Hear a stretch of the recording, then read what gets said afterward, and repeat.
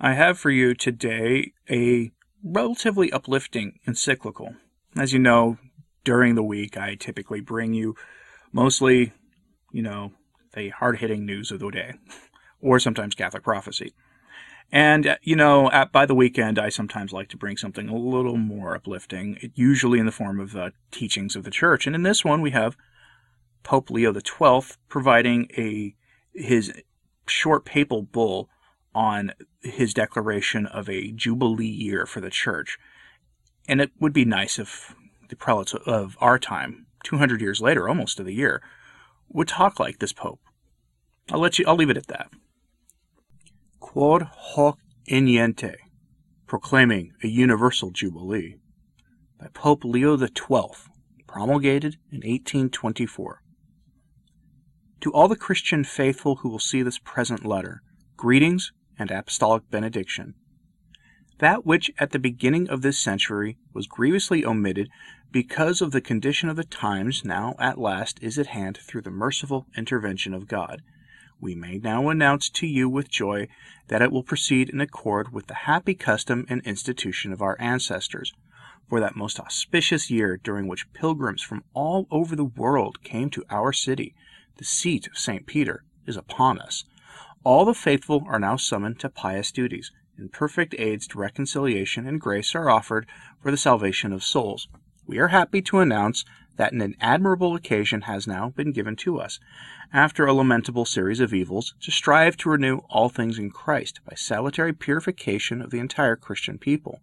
We have therefore decided to throw open that heavenly treasure of the merits, sufferings, and virtues of the Christian Lord, of his Virgin Mother, and of all the saints, the treasure which the author of human salvation has entrusted to us for distribution. Indeed, in this matter it is fitting that we esteem the infinite efficacy of merit which Christ poured out over all the parts of his mystical body. They in turn may be helped by mutual works and by the salutary benefits of faith, which operates through charity. Thus, by the invaluable blood of the Lord and by the meritorious prayers of the saints, the faithful may obtain the remission of that temporal punishment which, as the Fathers of Trent taught, is not always entirely removed in the sacrament of penance, as it is by baptism. Therefore, let the earth hear the words of our mouth and the music of the sacerdotal trumpet, sounding the sacred jubilee to the people of God. And may the whole world listen with joy. We announce that the year of expiation and forgiveness, of redemption and grace, of remission and indulgence has come, the year of renewal in Christ. The old law, a harbinger of the future, had already set aside every 50th year among our elder brethren. If, indeed, sold fields and the goods which had fallen into the hands of others were then restored, we now received back, through the infinite liberality of God, the virtues, merits, and gifts lost by sin. If the human law of servitude then ceased, now, with the yoke of the diabolical cast off, we are recalled into the freedom of the sons of God, namely, into that liberty which Christ himself gave us. If, finally, by provision of that law, debts were cancelled, we are likewise absolved from the more serious debts of sin and the punishments for them.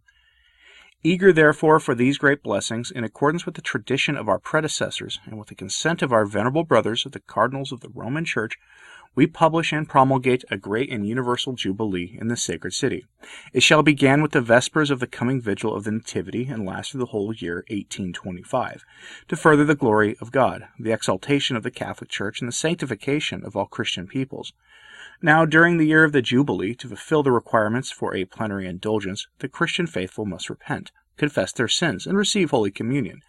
They must then visit the basilicas of the blessed Peter and Paul, and also those of St. John Lateran and St. Mary Major, at least once a day for 30 continuous or interpolated days, either natural or ecclesiastical, counted from the first vespers of one day to the evening twilight of the following day, if they live in Rome.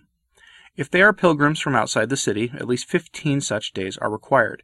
If they have poured out pious prayers to God for the exaltation of the Church and the extirpation of heresies, for concord among Catholic princes and the salvation of the Christian peoples, we impart a complete indulgence, remission, and pardon for all their sins.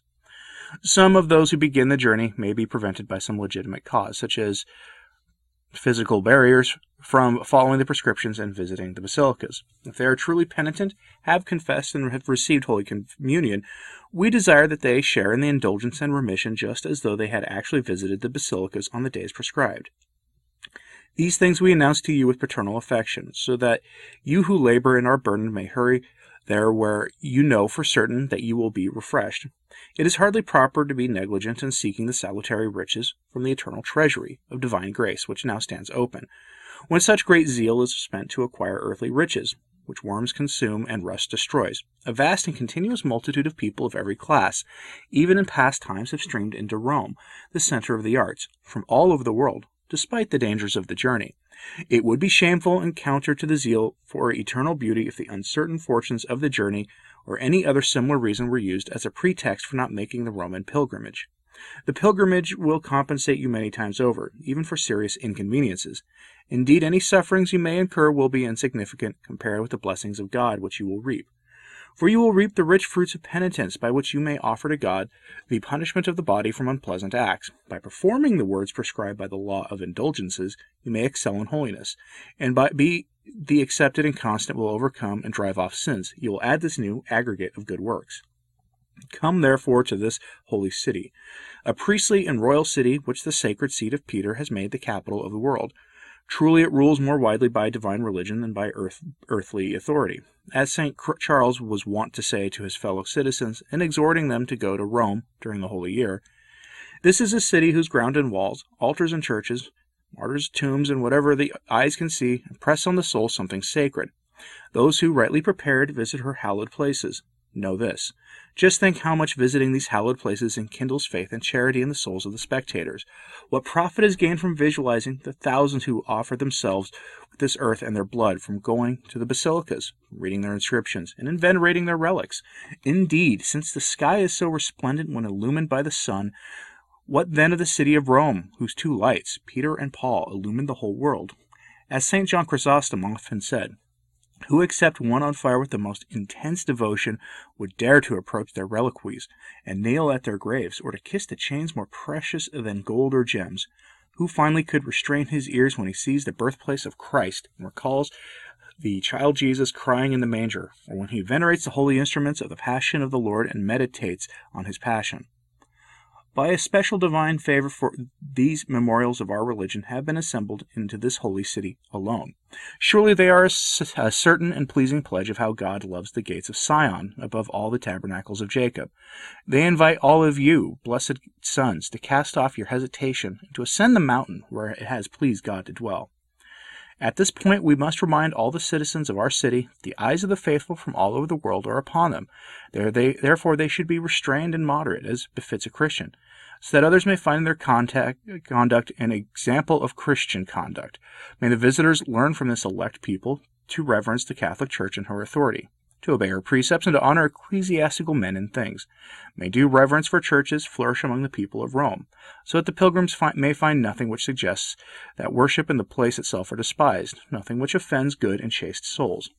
May the visitors learn that these people of Rome are present for divine services, not only in body, but also with devoted affection of mind and heart. This we also urge for the feast days, lest these times instituted for performing sacred rites and honoring God and the saints appear in this holy city to be devoted to banquets and games, to disorderly activities and lascivious license.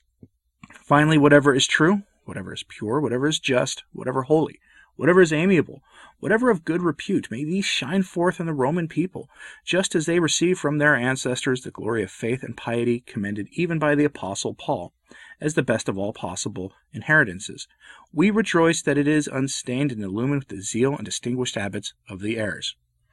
We indeed are refreshed with this good hope, that everyone will emulate the better gifts, and that the sheep of the Lord will come running as in battle array under the standard of charity to the embrace of the pastor. Look about you, Jerusalem, and behold, your sons come from afar, and your heart will wonder and rejoice. Would that their sons would come prostrate to you, those who have humbled themselves, and may all who take away your honor worship the footprints of your feet. We address all of you who are still removed from the church and the road to salvation. In this universal rejoicing, one thing is lacking, that having been called by the inspiration of the heavenly Spirit, and having broken every divisive snare, you might sincerely agree with the Mother Church, outside of whose teachings there is no way to the Father.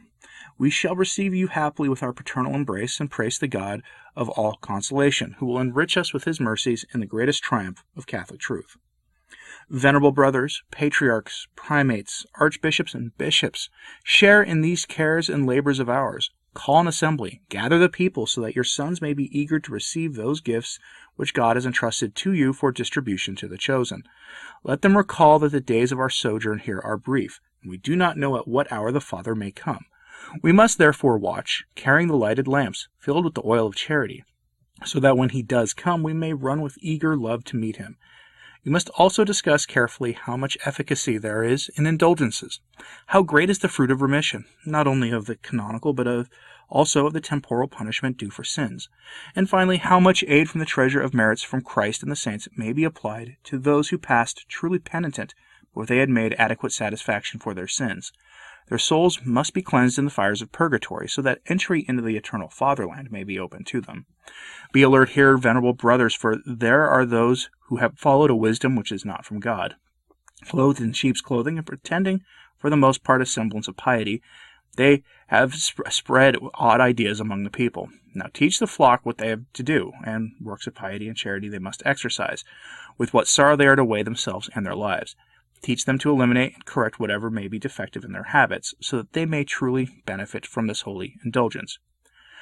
Furthermore, you must see that those of your flock who have decided to make the pilgrimage may do so religiously. Avoid all things on their journey which could disturb their pious determination and lead them to abandon their holy resolve.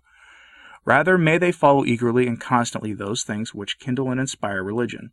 If you are free to come to the citadel of religion, you will add much splendor to this celebration. You will obtain the greatest blessings of divine mercies, and bringing them back as a rich reward, you will share them to the pleasure and profit of the rest of your people. We have no doubt that the Christian princes will aid us in this matter with all their authority, so that these plans for the salvation of souls may attain their desired effect. We therefore exhort them to second the efforts of their bishops and aid them in their labors. We also ask them to prepare, throughout their territories, safe roads and hostels for the pilgrims, lest any harm come to them in this pious undertaking. The princes know what movements have everywhere arisen to weaken both the sacred and civil law in this holy matter. They also know what wonders God has wrought, the God who has humiliated the arrogance of the mighty with his right arm. May they continue to give thanks to the victorious Lord of Lords, and with humble and frequent prayer seek his aid. Let them pray that, although the iniquity of the wicked and the impious may still creep about, he may conclude that work that he began. We thought of this when we first considered the celebration of the Jubilee. We know well what kind of sacrifice of praise is offered to God by this unanimity of striving for celestial gifts. To this same end, therefore, may the Christian princes also strain. Since they are of a generous and exalted character, may they zealously safeguard this most sacred undertaking. Furthermore, they will recognize that they will really have done for their own authority whatever they may have done for the safety of the sacred cause and for the promotion of piety, so that when every seed of vice has been done away, a happy harvest of virtues may grow strong. So that all these things may happen, we ask your prayers to God. We trust, indeed, that with the common desires and entreaties you may ask for the good of the Catholic faith, for the return to truth, and of those in error, and for the happiness of princes. Thus you will support our infirmity in bearing up under the duties of our onerous office. In order that this present letter may be more widely disseminated among the faithful, we desire that even printed copies, signed by a public notary, and fortified with a seal of someone who has attained ecclesiastical dignity, should be given the same full confidence which this letter would itself arouse. It is no matter permitted anyone to infringe upon this page of our indication, promulgation, concession, exhortation, rogation, and desire, or to go rashly against it. If anyone may have presumed to do so, let him know that he will incur the indignation of the omnipotent God and of the blessed apostles, Peter and Paul. Given at Rome, at St. Peter's, in the year of the Incarnation, 1824, on May the 24th, the first year of our pontificate, Pope Leo XII,